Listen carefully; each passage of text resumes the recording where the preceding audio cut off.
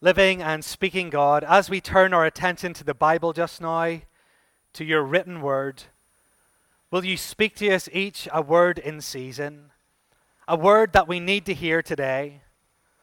O Lord God, we long to hear your voice, so please speak to us, we pray, in Jesus' name. Amen.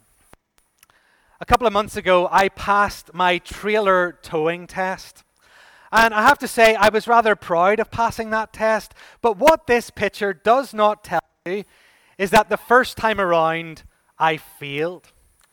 I failed so miserably that I actually failed within the first 10 minutes. I got into the car. The first exercise was to reverse the trailer from one end of the yard into a garage at the other end of the yard. And I got what they call in the business Elvis leg. My legs started shaking. I became so nervous. And I just couldn't do it. I completely and utterly messed it up. It was an absolute, complete failure. And it was a horrible feeling, this failure. I felt embarrassed because I had to go back to my driving instructor, having only been away from him for 10 minutes, and say, yeah, I messed it up. I felt like I'd let Emma down because the driving test cost quite a lot of money to do, and I had managed to put it up in smoke in 10 minutes flat. I felt like I had let myself because I could do it. I did it in the practice tests. I did it in the yard. I did it in the lessons, and yet I had let myself down. This failure, it felt absolutely horrible. None of us ever set out to fail, do we? No one enjoys failing, do we?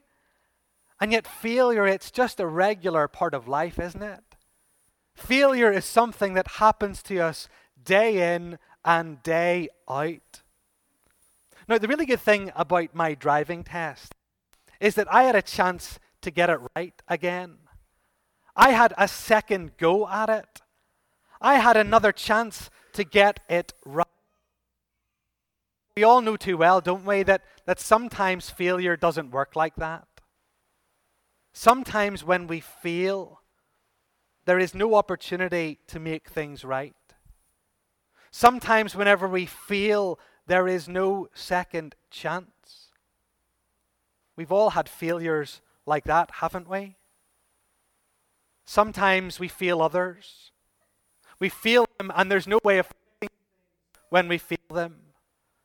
We let words come out of our mouths so quickly that cause hurt and pain, and we can't put them back in again.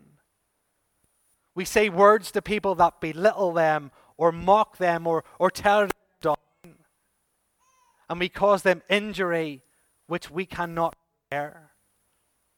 Maybe we use our words to threaten or to abuse, or to lie. And again, once those sort of words are uttered, they've done damage which cannot be fixed. They leave emotional scars that will never fully heal. I wonder this morning, as you sit here, can you think of the people in your life who you have failed? The people in your life who you would love to start over again with? The people in your life who you have hurt with your words or your actions, but it's too late to fix things now. I wonder, can you think of people who you failed? I can.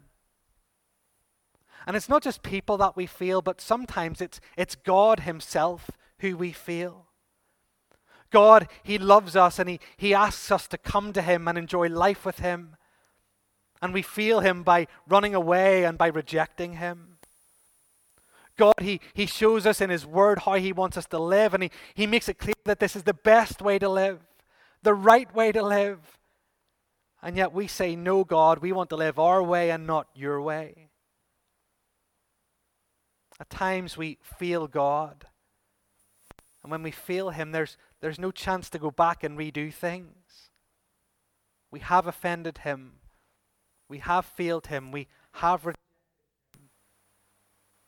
And sometimes it's not so much God or other people who we fail, but sometimes we simply fail ourselves. We're not the type of son or the type of daughter that we hope to be. We're not the type of father or mother or grandfather or grandmother that we hope to be. We had such high expectations for ourselves, and yet we failed ourselves and let ourselves down.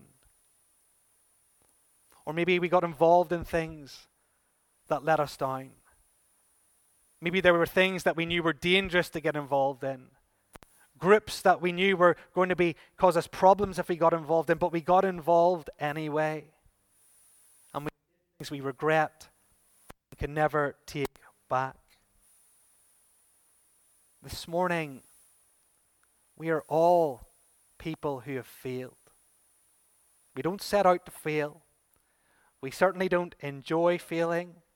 And yet failure is just a regular part of life. And failure, it's horrible, isn't it? Because failure, it lives with us. It lives with us. It's like being put in a prison with a cellmate who's always there, never leaves us alone. Failure lives with us.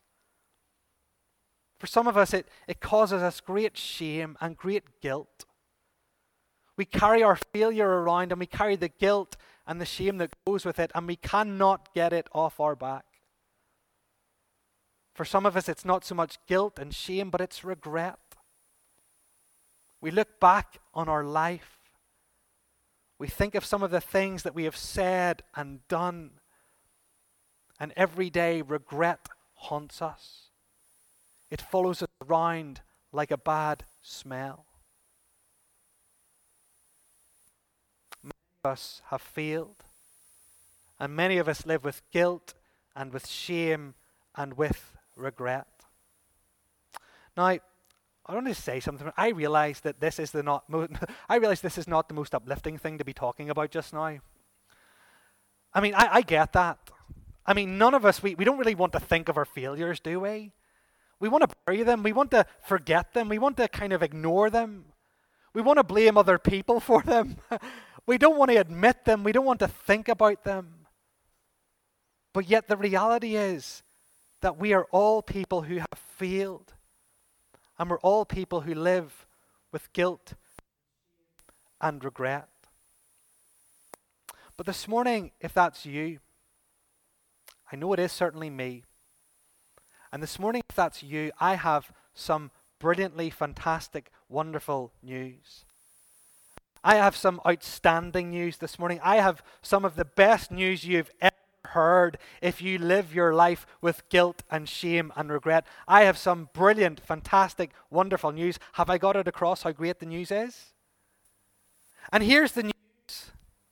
The news is that if we can come to a point of recognizing our failures, then we can come to a point of enjoying, and I mean really enjoying, God through them. Yes. If we can come to a point of recognizing and admitting our failures, we can come to a place of really, really enjoying God through them. And very specifically, we can come to enjoy the forgiveness and the favor of the Son. This morning, if we can confess and admit to our failures, if we can say, yes, we failed and we live with guilt and shame and regret, then the good news is this morning that we can come to enjoy the forgiveness and favor of Jesus Christ. Some of you here this morning, I know that what you enjoy is going out for a meal. You like the reality of that, the reality of eating and drinking and enjoying food. For some of you, it's exercise that you enjoy. You enjoy the reality of running and sweating and getting those endorphins going. For some of you, you enjoy watching movies and you love the reality of that, sitting and engaging in this wonderful story. Well, what I want to say this morning, the good news is that whenever we fail, there is some real enjoyment to be had from Jesus Christ. I'm not talking about positive thinking. I'm talking about real, tangible, heartfelt, spiritual enjoyment. There is real enjoyment to be had from Jesus this morning if you are a failure like me. And in Hebrews chapter 4, which is the passage I hope you've kept open, in Hebrews chapter 4, we see 4 reasons why we can really enjoy forgiveness and favor of Jesus when we fail. And the first reason we can enjoy it is because Jesus is alive. This morning, whenever you think of Jesus, I want you to do a mental exercise for me just now. This morning, whenever you think of Jesus, where do you think of him as being? I know that sounds a strange question, but whenever you think of him, picture Jesus in your mind just now. Where is he when you picture him? For some of you, my guess is that he's on the cross. You picture him on the cross, you picture him dying there.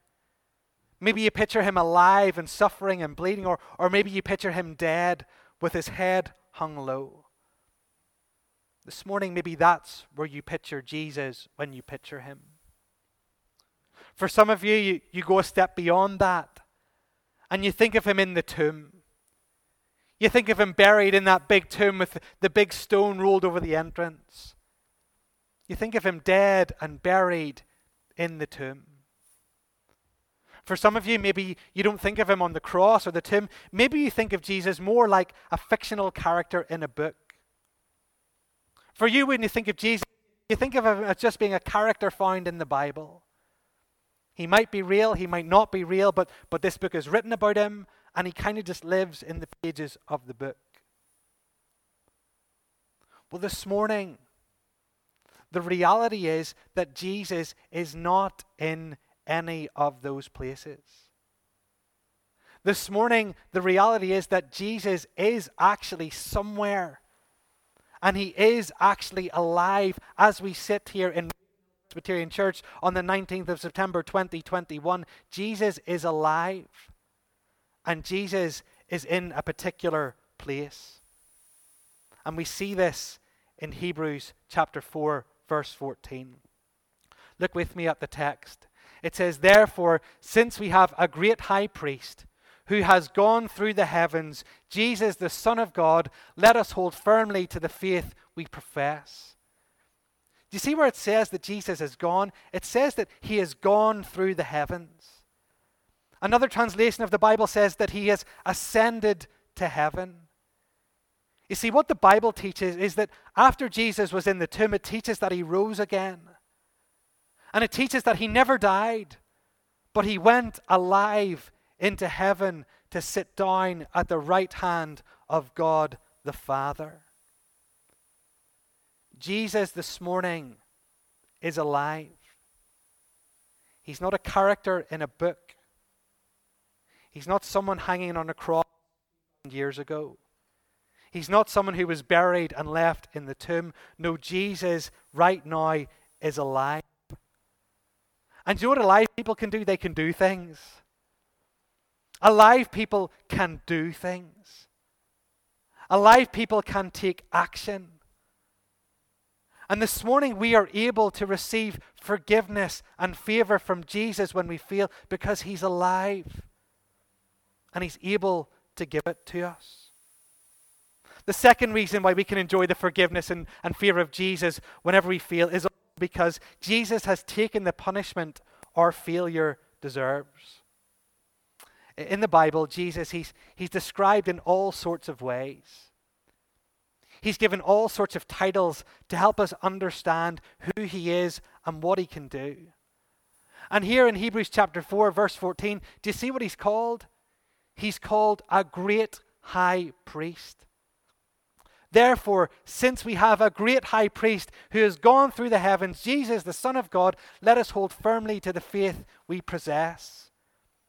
Jesus is called a great high priest. Now, my guess is that most of you right now are going, Marty, what on earth is a great high priest? That's why we read from that strange book Leviticus earlier. Because in the book of Leviticus, we see what a high priest does. And what a high priest did in the Old Testament was a high priest made sacrifices. He sacrificed animals. He shed their blood to atone for people's sin. The priest made sacrifices to atone for the people's sin, so that people's sin could be covered, so that God wouldn't punish the people's sin. He made sacrifices, and the punishment symbolically fell on the animal. And this, my friends, this is what Jesus, the great high priest, has done for you, and he's done for me. On the cross, when he shed his blood, on the cross when he was the sacrifice, he took the punishment that your failure deserves. He took the punishment that my failure deserves. Just one sacrifice. His sacrifice was enough to atone for your sin and for mine. And again, we see that in Hebrews chapter 10, which I read. It takes us to Leviticus and it says, day after day, the priest stands and performs his religious duties. Again, he sacrifices which can never take away sins.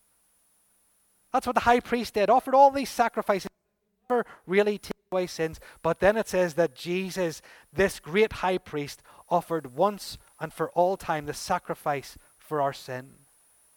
It says, by one sacrifice, he has made perfect forever those who are being made holy.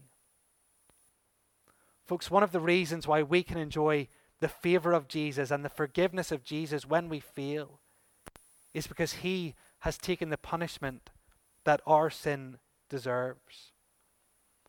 Now, I don't know if you've recognized just how radical and strange this is.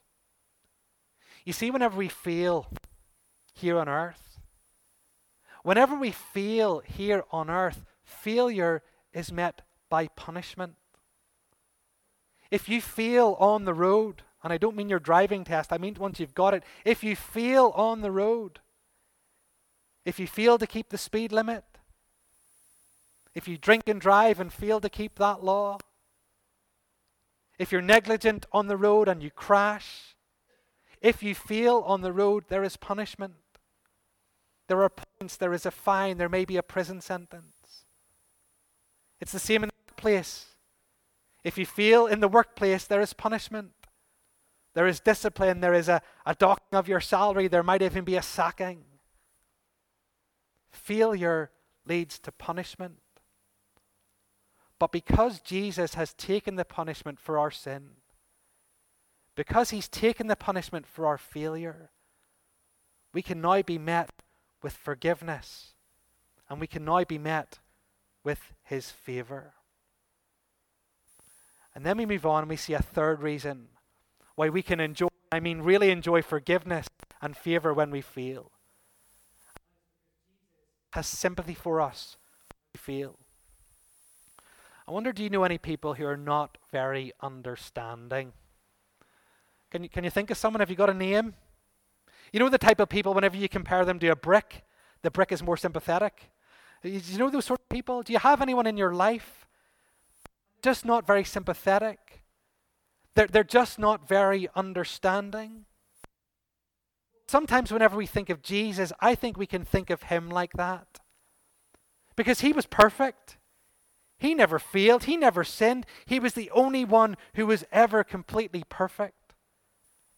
Sometimes I wonder, when you think of Jesus, do you think of him looking at you with a kind of judgmental stare? Do you think of him looking at you thinking, oh, I can't believe you've done that again? Folks, if that's how you think of Jesus this morning, that is a wrong thought to have. Because what we see in Hebrews chapter 4 is that Jesus doesn't judge us when we fail. No, he has sympathy for us when we fail. Look at verse 15. For we do not have a high priest who is unable to sympathize with our weakness, but we have one who has been tempted in every way just as we are, yet was without sin. Jesus never sinned. But if you look there, he was tempted too. He was tempted to sin. He never actually did it, but he knows what it's like to be tempted to sin. He understands. Jesus understands why you feel. Jesus understands why I feel. He understands how we ended up doing that thing we didn't think we'd ever do. He understands how we said that horrible thing that we wish we could take back. He understands how we've got ourselves into this mess that we're in. Jesus understands. This morning, do you know that? Whatever mess you've made, whatever your failures, whatever you've done that's causing you to carry around your guilt and your shame and your regret, the Lord Jesus, He understands what brought you there. He understands how you ended up there. And He doesn't tell you to go away. No, what He does is He does something even more wonderful. He invites you to come to Him and to receive His forgiveness and to receive His love and to receive His favor. You see, the fourth reason why we can enjoy the forgiveness and favor of Jesus when we feel is because of this. It's because Jesus, He loves to forgive us. He loves to forgive us when we fail. And He loves to show us favor when we come to Him for help. I want you to imagine this morning that there is a doctor.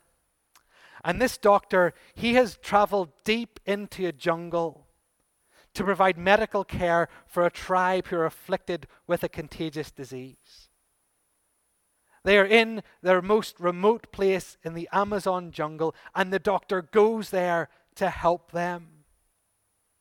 He has his medical equipment flown in. He's correctly diagnosed the problem. The antibiotics are prepared and available. He's so wealthy of himself, it's cost him really nothing to go there. He's just there because he longs to help. He's made this trip because he wants to help people get better. But as he seeks to provide care, do you know what happens? The people will not let them treat them. They want to take care of themselves. They want to be healed on their own terms. No, thank you, they say. We do not want what you have to offer. In that moment, how does the doctor feel? He's disappointed, isn't he? He's maybe even devastated. He went there so these people could be healed and they won't come to him, and he's devastated. But then finally, a few brave tribesmen come up to him and they let the doctor treat him. At this moment, he gives them the treatment, and at this moment, they begin to get better. And how does he feel then? How does he feel being allowed to treat these tribesmen? He feels joy, utter delight, because that's what he went there to do. Folks, this is the whole reason that Jesus came. This is the whole reason he came. He came so that we could be forgiven. He came so that we could come to him with our flaws and with our failings. He came so that we could give those to him and receive forgiveness and healing and favor. There's a wonderful book which has been recently published, and I'd recommend it to absolutely everyone. It's a book called Gentle and Lowly. It's by a man called Dane Ortland, and he writes this: "So with us and so with Christ. He does not get flustered and frustrated when we come to him for fresh forgiveness, for renewed pardon. That's the whole point. It's what he came to heal." Folks, this morning, we can enjoy the forgiveness and the favor of Jesus when we fail, because he loves, and I mean whenever we're in need. None of us set out to fail. None of us enjoy failing. Failure is inevitable. And failure feels horrible. But this morning, here's what the Lord Jesus says. He says, come to me. Come to me with your failure. Come to me with your sin. Give me your guilt. Give me your shame. Give me your wrath. Give me your death. And I'll give you my love. And I'll give you my peace. And I'll give you my joy. And I'll give you my forgiveness. And I'll give you my righteousness. And I'll give you my peace. That deal is on the table today for everyone who's here. If you're a believer, that deal is here for you. If you're not a Christian yet, that deal is here for you. And I want to encourage you this morning to come to Christ and to receive the forgiveness and the favor he offers. And I really want to encourage you this morning, because you see, when you do this, when you come to Jesus and when you receive the reality of his forgiveness, do you know what happens? You are filled with joy. You see, whenever failure is met with forgiveness and favor, it leads to joy. Let me try and explain how this works. A number of months ago, I wanted to pay for something, and I wanted to pay for it by credit. It was some fees, and I thought it's better to spread these out over a number of months. So I went to set up some credit, and it was rejected. And I got the letter to say why it was rejected, and it said that my credit report, my credit history was not good. And I couldn't understand this. I just couldn't get my head around it. What is wrong with my credit history? As far as I knew, I'd paid every bill. As far as I knew, everything was good. So I went on to Experian. Amazing. Went on to Experian. And I went through everything, and I saw that there was one big problem, one major problem on my credit report. There was a default. There was a default payment. Whenever I changed my broadband provider, I failed to pay Virgin Media the last bill. I thought I'd paid them. I thought I was up to date, but I hadn't. And now there was a default on my credit report. And this was actually pretty devastating to me, because we're due to remortgage in January, and we need a new mortgage then. And with this on my record, it was going to cause us all sorts of problems. I'd failed to pay the bill, and I felt horrible to have failed. The consequences were not good. And so what did I do? Well, I did two things. The first thing I did was I beat myself up. You know, I'm so stupid. Oh, Emma, I'm so sorry. I can't believe I've done that. I'm an idiot. I call myself all sorts of names. Amazing names you can call yourself when you've done something really silly, isn't it? I beat myself up. And then the second thing it is, well, do you know what I'm going to do? I'm actually going to fix this. I'm going to fix it. So I rang Virgin Media. And I said, hello, here's the situation. I'm really sorry. I forgot to pay the bill. Can I pay it now? Yes, you can. Brilliant. Paid the bill. £35 paid off. All good, I thought. And I said, so what happens now? Does the default just come off my account? We're really sorry, sir, but it doesn't work like that. I'm afraid that the default will be staying on for at least the next 6 years.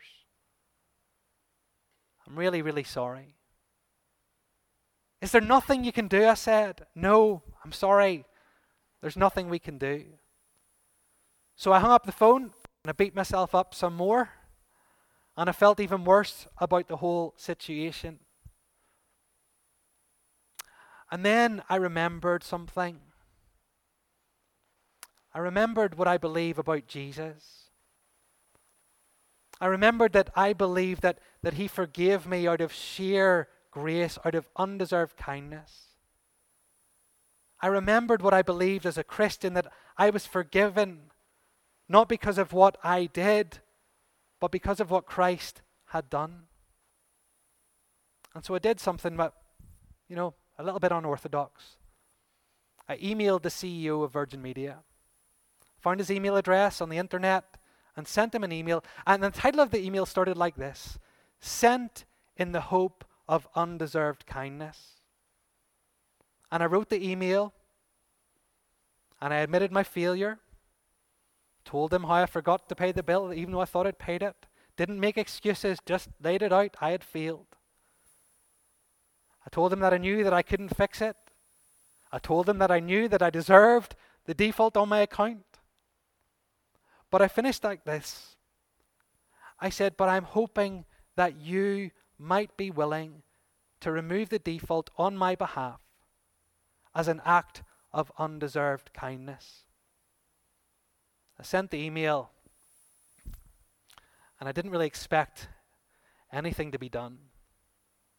But the next day I got a phone call, and it was one of the executive assistants at Virgin Media. And she spoke to me on the phone, and do you know what she did? She sympathized with me. She listened to my story. She understood how I'd failed. And she said, we're going to do something about it. Your default will be gone within 3 days. The next day I went on to Experian, and it was gone. My record was perfect, and it was all completely and utterly undeserved. And Emma will tell you, that day there was joy, real delight, real excitement. I could not believe that they'd shown me this grace. I was so amazed at Virgin Media, so thrilled by what they'd done, so overwhelmed, in fact, by the kindness they'd showed me. And that is nothing compared to what happens when we receive the amazing forgiveness that Jesus won for us on the cross. My friends, we don't like to think about our failure, but trust me on this. When you bring it to Jesus, when you give it to Him, and when you receive His unmerited, undeserved forgiveness, there will be a joy in your heart that will bubble up and will never, ever die. Oh friend, come to Christ this morning and know the joy. Let's pray together.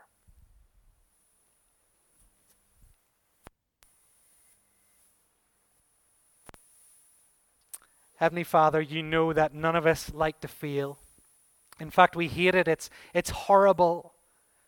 We hate the guilt and the shame that comes with it. We hate the regret that lives with us.